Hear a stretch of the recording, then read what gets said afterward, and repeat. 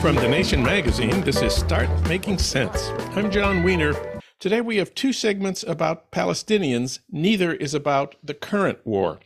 Later in the show, Adam Shatz will talk about Edward Said, the leading voice of Palestinians in the United States, before he died in 2003.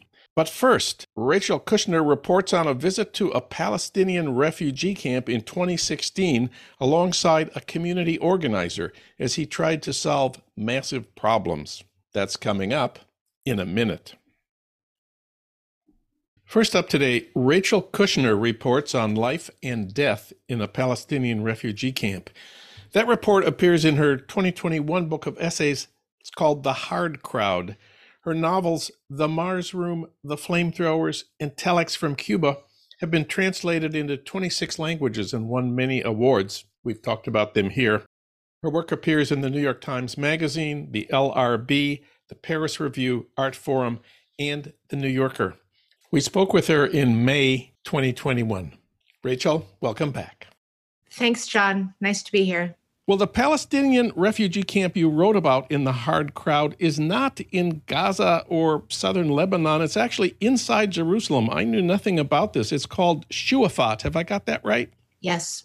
And I looked up a little history of why it's there. Shuafat was established by the UN in the mid-60s before the 67 war, at a time when Jordan controlled that territory. And then in 67, Israel conquered and occupied the West Bank and annexed East Jerusalem, including the neighborhoods around Shuafat. But the camp remained, and the Israelis established checkpoints controlling who went in and out, and you went through the Israeli checkpoints. Of course, your essay is not about the current crisis in Jerusalem and the efforts of right-wing Jews there to push Palestinians out of some of the Palestinian neighborhoods around Shuafat. You visited in 2016 when something called the Knife Intifada was going on. But your report is about ordinary life for Palestinian refugees at that time and in that place. Your visit to Shuafat was a big deal for the people who live there. It seems like they were all happy to see you and happy to talk to you. Partly that was because you obviously cared about them and were interested in them, but also it was because of your guide, a wonderful man named Baha Nababta, 29-year-old community organizer. In some ways, it's a story about him. How did you and Baha find each other? I was invited to go to the West Bank in 2016 by the writers Michael Chabon and Ayelet Waldman, who were putting together an anthology to mark the 50th anniversary of the occupation of 1967. And the book is called Kingdom of Olive and Ash. And they had liaised with an incredible array of different kinds of contacts on the ground in the West Bank, from community organizers of youth groups in cities like Hebron and Ramallah, to architects who are experts on the tripartite division that Israel uses to code areas and how they are controlled and the level to which they are controlled, to philosophers and historians, poets. We traveled all over the West Bank for a week and met with people multiple times a day. I mean, we would be roused, for instance, at 4 a.m. to go to a checkpoint at Calandia and talk to the woman there who's been monitoring that checkpoint for the last 40 years, and talking to her about the difference between merely being a witness to humanitarian crimes and doing something more. And she is more on the side now of doing something more. At the end of that long and intensive and concentrated week, we each were given a weekend where we had chosen a specific subtopic that we wanted to write about for the anthology. And then they, long before the trip, had organized, arranged everything, and connected us to the contacts that we would need for our weekend away from the group, doing whatever we'd chosen to do. And just on instinct alone, before I went, I was not knowledgeable about the history of Palestine. I was dimly aware the way most people would be, and dimly aware also of like where my affinities and sympathies might lie. but I really knew very little about the history of that conflict. And on instinct, I decided I wanted to see what life was like inside one of these refugee camps that's been functioning, where people thus are forced to make a life generation after generation for decades now. And what does that mean? These are not temporary camps at this point. And obviously, the really famous or more notorious camps are inside Lebanon. And I knew people who had written, academic books about these camps and et cetera. But I saw on the map that there was a camp inside the borders of Israel, and it's called Shuafat. There's also a neighborhood called Shuafat, and that should not be confused for the camp because they are very different. That's basically a middle-class neighborhood. Shuafat refugee camp has 85,000 residents who live in roughly 1 square kilometer. And I knew that and just asked myself, how do those people live? And what kind of self-government goes on in that camp? Because the Palestinian Authority is not allowed into the camp. It is Israeli territory. But Israel does not service the camp. There's no water service. There's no electricity. There's no emergency services. There are virtually no schools. There's no land registration. There's no paved roads. There's no garbage service. So how do these people live? And the organizers who worked with Michael Chabon and Ayelet Waldman, one of them, Muriel Rothman-Zecker, who's a writer and an organizer who'd been living and working in the West Bank for many years, knew of Baha Nababta and connected me to him. And we went into the camp together and met with Baha. And Muriel served as my Arabic interpreter for quite a while, the first day I was there. And then he left, and it was me and Baha alone. And I stayed with his family for a weekend and talked to him quite a bit about the camp, about his family, his history. He was born in the camp. Believe his father may have also been born in the camp. His children were all born in the camp, and what kind of future they saw for themselves, and also why people live in that camp. Have you been in touch with or heard anything about what's been going on in the last week or month there? Really, just through the news. I've been busy and preoccupied with some family issues, so I haven't had the time I'd like to, read everything that's happened. And I like to follow Breaking the Silence, former Israeli military people who have stepped up to, speak about their experiences in the military. And I'm on their newsletter, email list and read what they have to say about it. They haven't sent out a report yet. I will say that reading about the destruction in Gaza and the killing of children living in housing blocks in Gaza does remind me of my trip in 2016, because one of the people on our trip, the writer Dave Eggers, went to Gaza. I went to Shuafat. Dave went to Gaza. And in order to go into Gaza, he had to get several different documents stamped by both the Israeli government and Hamas. And the people living in Gaza, we've all heard over the years, are trapped there and cannot leave. And in a way, there's a similar predicament in Shuafat. In fact, I met people from Gaza in Shuafat who had, originally in Gaza were trapped there. And then once they got to Shuafat, were trapped in Shuafat because Gazans are not allowed to really be anywhere.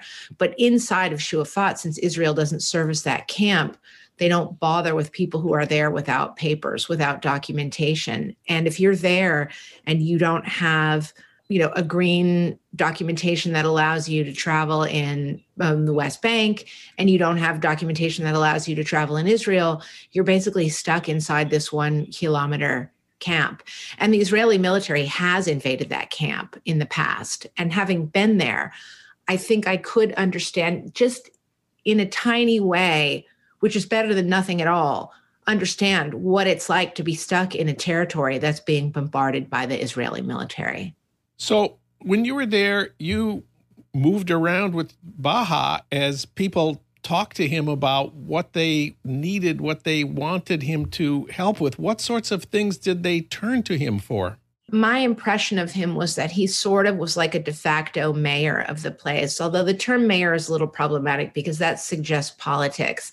And I think that Baja transcended politics, maybe in the way that the most effective politicians do.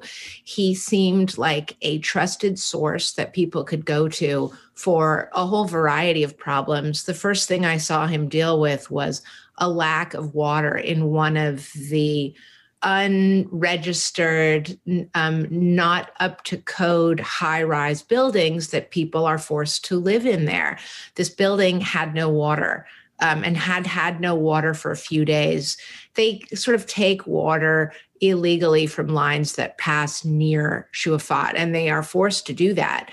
And they were having a problem, and Baja's phone kept ringing and he wasn't answering. And finally he said to me, "It's the people calling from this building here," and pointed to this towering high-rise building. And he said, "I can't answer yet because I really don't have a solution for them to offer." But he was trying to work with the facilities people who are kind of renegade facilities people who can figure out how to solve the problem of getting water to this building. I remember another problem was a man whose baby had died in a clinic. And the man wanted to kill the doctor who had attended to the situation with this baby. And it was one of those situations that, without knowing much about it, I would say is a symptom of a lack of a useful, helpful civil structure where people resort to revenge out of grief. And not just that, but a symptom of the lack of decent medical care that people can turn to. And so Baja was forced to deal with a lot of very complex situations that arise in a place that doesn't have a civil structure. What did Baja mean when he told you we need police here? Well, to be quite honest, and part of what I write about in that essay is what I heard in terms of what fit with a narrative that I was sort of constructing in my mind as I was with him, and what I wrote down but didn't really think about in the moment. I mean, I was taking in a lot of information in just a few days' time and really just trying to be in that place. For me, it wasn't really a political engagement. It was me trying to write down sense impressions and be sensitive to what people were telling me. And the piece that I wrote was meant to, I guess I wanted people who read it to feel that they would have had the same reactions that I did, that it was just about a person being plunged into, immersed in an environment that was foreign to her. And yet the people in it still had so much dignity and humanity and decency. And I reacted to that. The detail about Baja telling me that they wanted police there was something that I wrote down in my notebook, but quickly kind of, I guess I would say I repressed it because it didn't really fit with my ideas for the place. And yes, you know, I'm no real fan of the function of police in society, who are sort of, you know, to clunkily summarize, there to protect private property and those who own property. But Baja, coming from a place that is caught between two different authorities, not attended to by the government of Israel, not attended to by the Palestinian Authority, has been overrun by opportunists who themselves are a product of a place that has experienced war and a deeply ignobling treatment by the Israeli military for decades now. And so naturally, there are young people there who are more brutal in their perception of how to get ahead. And there are people in the camp who regard the lawlessness as useful for their own endeavors, be it like selling drugs or making money in other ways. And, you know, you can buy an apartment in Shuafat refugee camp for a lot less money than you would, for instance, be able to buy an apartment for in Israel proper, so to speak, proper. But there are people who could take that apartment away from you at gunpoint at any moment, and there's nothing you can do. So that's part of what Baha, I think, was speaking to, is a lawlessness and opportunism that he was trying, to push back against. And I believe that that's what ended up getting him assassinated in the street in the middle of the day in front of 100 people. Yeah, I have to say, when I read that part at the end, I shouted unintentionally, "No." And my wife came into the room and said, What happened? What's wrong? And I said, I was sort of embarrassed. And I said, "Oh, I'm just reading Rachel Kushner's book." But it is something horrible and something huge that ends this essay. Yeah, it was devastating to learn that. And the people who had organized my trip into the camp let me know. I was getting on an airplane. It was 10 days after I left. I was traveling to do something, to go talk to students at Hunter College. And they called me and said, "We're very sorry. We need to tell you that Baha was killed." And it was unbelievable to me. I had not felt that I was inviting that kind of violence into my life by going there. But in fact, in a way, I was. And your reaction of, "Oh no," I think was shared by people who knew Baha very well. There were activists, even Israeli activists who'd worked with Baha, who don't recognize their own government, architects I knew who'd worked with him, who kind of work on these issues of trying to reestablish services to Shuafat, who said, "It's always the good ones. It's always the good ones." People who, are not divisive, who are optimists and positive without being unrealistic, who have a natural grace. And Baha had a natural grace. And I think it was really devastating and demoralizing to people that he died in this way. When you leave the camp, you do write, "Everything," I quote, "everything seems hopeless and obscene." And that's even before Baha got killed. Well, yeah, that was after I met the child of a friend of Baha, who's a co-organizer with him of a voluntary emergency response system, where without fire, medical, or ambulance services, they have a WhatsApp group where they try to be on call for emergencies. And the goal is to get people through the Israeli checkpoint on the border of the camp back into Jerusalem so they can go to a hospital. And many people have died being carried on stretchers through that checkpoint. This incident had happened beyond Shuafat, where a school bus full of children had crashed on a wet road and turned over and caught fire. And it was a totally devastating incident for the people of Shuafat camp. And it's hard to talk about, but this young woman that I met, young girl, I believe was 8 years old, had been very badly burned and injured in that fire. And her father, Adele, wheeled her out in her wheelchair to meet me. And she was very sweet and patient and didn't understand English, and was asked to sit there and kind of pretend that she understood and was paying attention. And it was an unbearable situation, but it was also life for these people. And they were asking me to bear witness to their life and to this girl. And I did that, but also tried to explain what was difficult about it in the essay that I wrote that's in the book. What's going on now in Israel and Palestine is so much worse. We're speaking on Wednesday. When you were in Shuafat, Israeli planes were not bombing Gaza and killing children. Israeli forces had not attacked the Al-Aqsa Mosque in Jerusalem at the end of Ramadan and injured hundreds of Palestinians. I almost said that when you were in Shuafat in 2016, things were more peaceful. But that's not really the right way to describe it. Yeah, I would say I could see how one would use that expression compared to now, that it was relatively peaceful.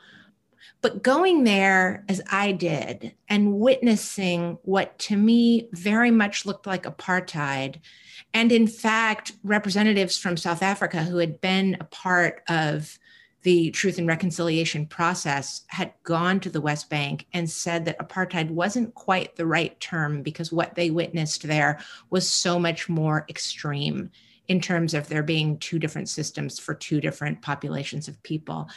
In any case, going there and witnessing what looked like apartheid and seeing the constant violence and humiliation that was enacted by Israel to maintain that apartheid is never peaceful. The year that I was there was the Intifada of the knife, when young people with nothing to lose charged at Israeli soldiers with knives in their hands. Just these totally futile acts of despair. And my feeling by the time I left Israel and Palestine was I was stunned to think that the Palestinian people were not running at Israeli soldiers in despair every second of their waking lives. And it was the opposite of what you'd think. You think you would ask yourself, how could these kids decide to end it all? You know, it's a version of suicide by cop, running at a soldier with a knife in your hand, a soldier that's armed to the teeth, moreover wearing, you know, knife-proof, bulletproof, all kinds of personal body armor. My question was the opposite. How are they not doing that all the time because of the extreme nature of their predicament and the torture and humiliation of it? So that was my personal takeaway. And I think that part of Israel's trick is to leave us with a lack of language, where peace is not the right term for a momentary absence of terror, such as the time when I went, when, as you say, Israel was not actively bombing buildings that were full of children in Gaza. Rachel Kushner's report on life and death in a Palestinian refugee camp was titled, "We Are All Orphans Here." It was originally published in the New York Times Magazine, and it appears in her 2021 book of essays, The Hard Crowd. Rachel, thanks for talking with us today. Thanks so much, John. Always a pleasure. We spoke with Rachel Kushner in May 2021. What's the easiest choice you can make? Window instead of middle seat? Picking a vendor who sends a great gift basket? Outsourcing business tasks you hate? What about selling with Shopify? Whether you're selling a little or a lot, Shopify helps you do your thing, however you cha-ching. Shopify is the global commerce platform that helps you sell at every stage of your business. From the launch your online shop stage to the first real-life store stage, all the way to the did we just hit 1 million orders stage. Shopify's there to help you grow. Whether you're selling scented soap or offering outdoor outfits, Shopify helps you sell. Wherever and whatever you're selling, Shopify's got you covered. Sign up for a $1 per month trial period at shopify.com/try. Go to shopify.com/try now to grow your business, no matter what stage you're in. Shopify.com/try. When you need mealtime inspiration, it's worth shopping Kroger, where you'll find over 30,000 mouth-watering choices that excite your inner foodie. And no matter what tasty choice you make, you'll enjoy our everyday low prices, plus extra ways to save, like digital coupons worth over $600 each week. You can also save up to $1 off per gallon at the pump with fuel points. More savings and more inspiring flavors make shopping Kroger worth it every time. Kroger, fresh for everyone. Fuel restrictions apply. Life's better with American Family Insurance because our home policies help protect your dreams and come with peace of mind. Save up to 25% by bundling home, auto, and life. American Family Insurance. Get a quote, find an agent at amfam.com. Products not available in every state. Discounts may not apply to all coverages on an auto or home policy. Discounts do not apply to life insurance policies. Visit amfam.com to learn how discounts may apply to you. American Family Mutual Insurance Company, SI, and its operating companies, American Family Life Insurance Company, 6000 American Parkway, Madison, Wisconsin.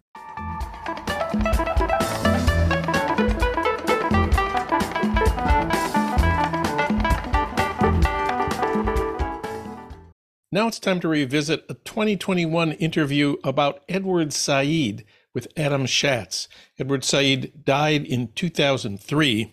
In addition to being the leading American advocate for Palestinians and the author of Orientalism, one of the key scholarly books of the later 20th century, he was also classical music critic for The Nation and wrote about Palestine for the magazine. Adam Shatz was the Nation's literary editor for much of that time. Now he's U.S. editor for the LRB, the London Review of Books. He also writes for the New York Review, the New York Times Magazine, the New Yorker, and other publications.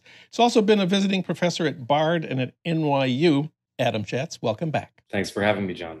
Well, this new biography is called Places of Mind. It's written by Timothy Brennan, and it gives us a chance to talk about Edward Said. He was born in Jerusalem in 1935. His parents were Palestinian Christians. He was an American citizen. You open your piece in the new LRB back in 1963 when a young Edward Said joined the English department at Columbia, and people were spreading a rumor about him. What was the rumor? The rumor, John, was that he was a Jew from Alexandria. And what do you make of that? Well, it's certainly entertaining, and it's also amusing because, in a sense, as I suggest in this piece, he might as well have been a Jew from Alexandria. He had grown up mostly in Cairo. Many of his schoolmates were Middle Eastern Jews. His piano instructor, Ignaz Tigerman, a renowned specialist in the Romantic repertoire who ran a school in Cairo, was a Polish Jewish refugee. So it's not as though the intellectual culture of secular Judaism was foreign to Said. This new biography was preceded by his own autobiography. He called it Out of Place. What did he see there about his family and his parents? Well, Said's memoir, which I think is one of his finest books, is a very pained, agonized, sometimes excruciatingly Freudian depiction of a childhood that was at one and the same time very privileged. He grew up in a rather wealthy family, and miserable. It was a very claustrophobic family setting. His father was rather tyrannical, very cold. At times, he claimed used a cane with him.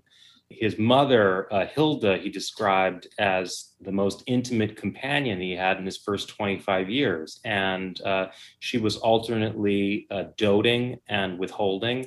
And she regulated his life, regulated his moods, he says, and took a keen interest, of course, in his relationships with women in particular.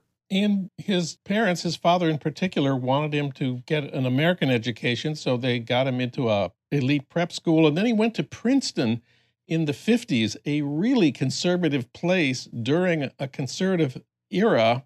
What was that like for him? Princeton was a very conservative school. But Said did manage, I think, to find his intellectual vocation there as a literary critic.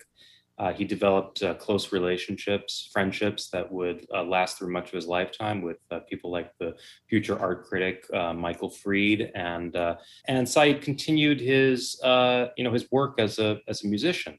In fact, when he was at Princeton, he was still flirting with the idea of a career as a concert pianist. Eventually, of course, he chose literature. He was a young faculty member at Columbia when the campus became a kind of a world center of anti-war action in 1967 and 68. And his politics also changed dramatically in 1967 and 68, but not because of Vietnam. He was certainly sympathetic to the campaign against the war in Vietnam. He was not a supporter of the war in Vietnam. He had already developed fierce anti-imperialist convictions, but he was rather traditionalist in his view of the university as a safe haven and sanctuary for intellectual inquiry. And he did not appreciate it when students came to his class and wanted to shut down the classroom. And he threatened to call security. Vietnam, I think, was a far less passionate concern to him than the emergence of the Palestinian guerrilla movement. 1968 was a very important year in the struggle for Palestine. It was the time of the Battle of Karameh, which was a battle by Palestinian guerrillas, Fedayeen in Jordan, against the invading Israeli army. The Palestinians lost that battle, but fought very bravely. And so a myth emerged around the Battle of Karameh, and that helped to propel the PLO forward. Said made his first trip to Jordan in 1969, and a year later he met Yasser Arafat. 1967, the Arab defeat by Israel, and then 68, the emergence of the Palestinian guerrilla movement. This was a critical time in the formation of his political consciousness. And then in 1978, after 20 years as a basically conventional English professor in terms of his academic work, he published Orientalism, which changed pretty much everything for him and for the humanities. In the New Yorker, Pankaj Mishra calls Orientalism a book that launched 1,000 academic careers. Why was that book so huge and important? Right, and perhaps that's even an understatement. What Said did in that book was to argue that the image that we have of the East, he paid a special attention to the Middle East and to some extent to South Asia, was a construction of an imperialist West. In fact, the very production of Western knowledge about the societies of the Middle East was geared towards furthering and consolidating a whole system of power and domination over these societies. Orientalism was misunderstood, of course. Edward was not an enemy of Western civ. He always loved what we call the canon of great European writers. Well, the book was, I think, taken to be a kind of whole-scale denunciation of Western literature and culture, and misread and misconstrued in those terms, both by the book's many detractors on the right, but also by a number of people either on the left or in Islamist movements that looked with great suspicion on Western learning, Western intellectual traditions. The impact of a book is, of course, measured not only by the influence that it has, but on the number of misreadings that it inspires. Well, at the time, I was one of those Marxist types whose critique of Orientalism was that if you're going to unmask Orientalism as an ideology, you need an analysis of the reality that it is concealing and distorting, the actual relations, the real relations of dominance and resistance that exist in the Middle East. And Orientalism, of course, didn't do that. This was fairly conventional Orthodox Marxist objection. But this was the era when theory had become dominant in literary studies in the United States, especially French theory, starting with Foucault, who Edward was a champion of, and then Jacques Derrida. His deconstruction, provoked the left with his doctrine of undecidability. The French literary theorists in America claimed to be engaging in a form of political action, a critique of domination, even though they wrote in a kind of private language that was mostly read by grad students in comp lit. Edward eventually broke with theory, in quotes.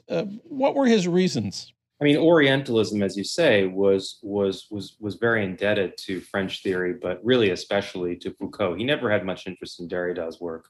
And certainly the very fact that Orientalism omitted any discussion of the lived reality of the Middle East and focused on the Middle East as discursive formation was Foucauldian through and through.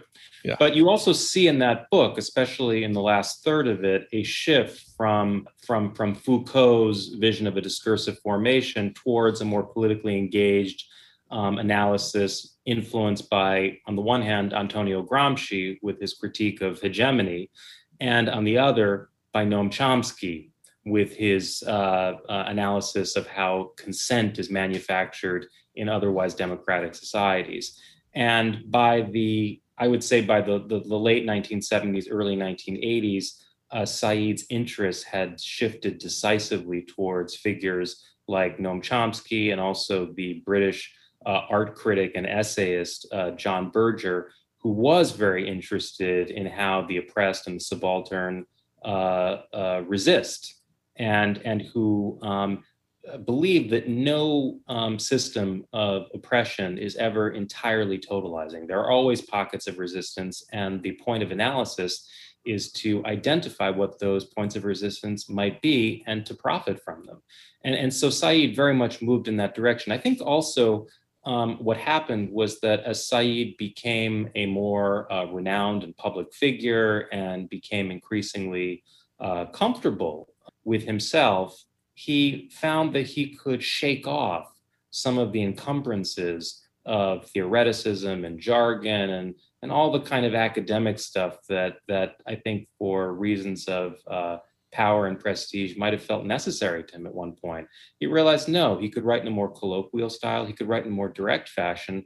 And that's really how his work changed in those years. And you see that already in a book like The World, the Text, and The Critic, in which he really announces his break with French theory and his turn towards a more political, quote unquote, worldly criticism. So he became not just the voice of Palestine for Americans, but as you have mentioned, he became an advisor to Yasser Arafat and the PLO. He urged Arafat to negotiate a two-state solution, and then the Oslo Accords between Israel and the Palestinians were finally signed in 1993. How did that work out for Edward Said? Right. Well, I mean, Edward Said's career is filled with paradoxes. Like any good intellectual, he became an advisor to Arafat around 1974 when he helped to draft Arafat's November 74 address to the United Nations, and it was Edward Said who contributed the line about not allowing the olive branch to fall from my hand. He, at the time, was essentially a supporter of a two-state solution, which is the position that he advocated in the question of Palestine, which did not win him many admirers among his Palestinian comrades at the time. He also expressed, reservations about the efficacy of armed struggle. He wasn't against armed struggle per se. He wasn't a pacifist, but he believed that the Palestinian movement's strength lay in civil resistance and in the moral case of Palestine as a human rights and anti-colonial issue. The Palestinians were vastly outnumbered militarily. There was no way they could fight Israel. And so he believed that they had to focus on different methods of pressing their case. Now, by the late 1980s, early 1990s, Said becomes increasingly disenchanted with Arafat's rule for a number of reasons. Partly, it's the disaster of the Lebanese civil war and the PLO's involvement in that. Partly, it's the growing corruption of the PLO's bureaucrats, which he observes close up in their exile in Tunis. Partly, it is Arafat's decision to fully back Saddam Hussein in the Gulf War, which is calamitous and forces the PLO to negotiate prematurely because they had lost so much funding and all these Palestinians had been kicked out of Kuwait. And so by the time the Oslo Accords are signed in 1993, he has become increasingly frustrated with Arafat, and he sees this agreement as a capitulation to Israel in which instead of defending Palestinian borders, Palestinians will be defending Israeli security and essentially providing the Israelis with a gendarme and not really realizing the project of Palestinian self-determination. So his position at that point begins to shift from two states to binationalism. And what was the response of the PLO to Edward Said's critique of Oslo? Well, the PLO never officially responded to Said. However, at a certain point, Said's books in Arabic, not in English, but his books in Arabic were banned in the Palestinian Authority, which essentially meant that unless you read English, you couldn't read Said's work, the work of the most important, undeniably the most important Palestinian intellectual of his time. The books were banned. A number of the people close to Edward came to have his view of Oslo. So I do think he was quite prescient. But at the time, he was seen as a naysayer, certainly. And there were those who grumbled that, after all, Said had the luxury of high-handedly denouncing the Oslo Accords because, after all, He had a nice apartment on the Upper West Side. He could go wherever he wanted to. He wasn't confined to the West Bank or the Gaza Strip. So there were those criticisms, but I think today his position is viewed as quite a prescient one. And then he changed his position on Palestine and the Middle East. He gave up the fight for an independent Palestinian state, and he became one of the first advocates of a single binational, secular, democratic state that would guarantee equal rights to Jews and Arabs. That was huge, and that was pretty daring at the time, wasn't it? Well, he was one of a number of people, I think, who adopted this view. Of course, later, his friend Tony Judd would make a splash in the New York Review of Books by essentially making the same argument. It was bold, but I think what was remarkable about his defense of binationalism, whether or not you agree about its feasibility, were the terms in which he cast it. And they were the terms that really marked his criticism as an intellectual in his writings on everything from literature to freedom of speech. I mean, an emphasis on equality, on dialogue, on coexistence, on having a place for different narratives that didn't necessarily fit, and an insistence on a kind of universal humanism. And all the time that he was speaking out for Palestine and reshaping post-colonial studies, he was playing the piano and he was writing about classical music, writing for you at The Nation. I remember that we brought him to UC Irvine, where I'm on the faculty, to give some endowed lectures in 1990. He had a grand piano set up in the lecture hall, and he talked about music in the writing of Adorno, Proust, and Benjamin, and then he played examples from Beethoven, Wagner, and Strauss. We loved it. He loved doing it. Let's talk about Edward as a musician and as a music critic. I think that there's a tendency to see Edward's love of music and his writings on music as a kind of dandyish pastime, separate from his writings on literature, on culture, and on politics, separate, to be sure, from his advocacy of the Palestinian cause. But in my view, these are all interwoven. And he was very fond of Goethe's remark that art is about a voyage to the other. And I think this is really how he understood music. I think this is why he named the music ensemble for Arab and Israeli youth musicians, the youth orchestra, the West-East Divan Orchestra, which was a tribute to Goethe's West-East Divan, a collection of poems inspired by Hafez, the Persian poet. Music was also a great passion for Edward because it was a kind of artistic expression of what he called counterpoint. He loved counterpoint in intellectual argument. He loved it in music. This is one of the reasons why he was obsessed with Glenn Gould. He went to every Glenn Gould concert that he could when he was a graduate student at Harvard. He wrote one of his most memorable essays on Gould, Glenn Gould, as intellectual. Music for Edward was not simply a matter of enjoyment, not simply a matter of aesthetic beauty. It was also a way of thinking. And I think that music permeates his writing practice. You cannot separate Said's writing from his music. The two really go hand in hand. And one of the most fascinating aspects of Said's career is the turn in his last years to a concept that he discovered in Adorno, the concept of late style. Adorno had theorized that in Beethoven's late sonatas, late quartets, Beethoven was creating music that was not an expression of a kind of serene wisdom. It was not a summing up. There was nothing graceful about it. It was an explosion.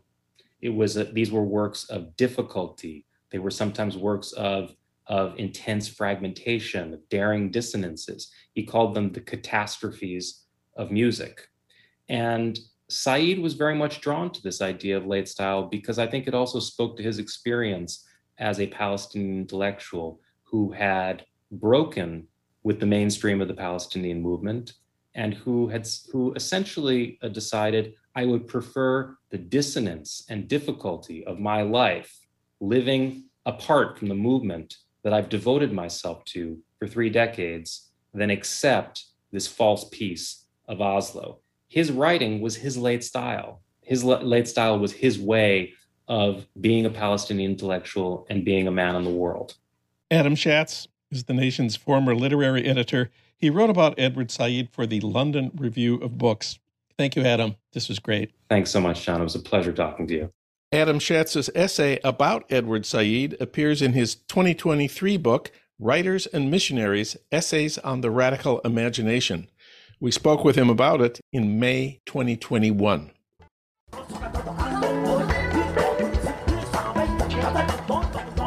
Start Making Sense, a podcast from The Nation magazine, is co-produced by the LA Review of Books and recorded in Los Angeles at our Blythe Avenue studios. Renee Reynolds is our associate producer. Alan Minsky is our producer. Ludwig Hurtado is our executive producer.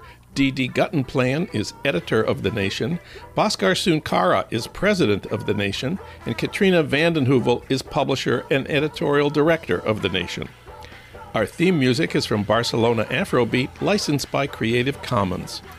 You can find out more about Start Making Sense at thenation.com and subscribe to Start Making Sense on Apple Podcasts or wherever you get your podcasts.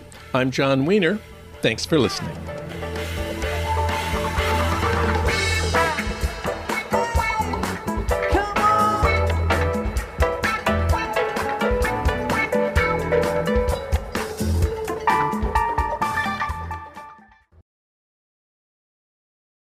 American Giant makes great clothing, sweatshirts, jeans, and more right here in the U.S. Visit American-Giant.com and get 20% off your first order with code STAPLE20. That's 20% off your first order at American-Giant.com, code STAPLE20.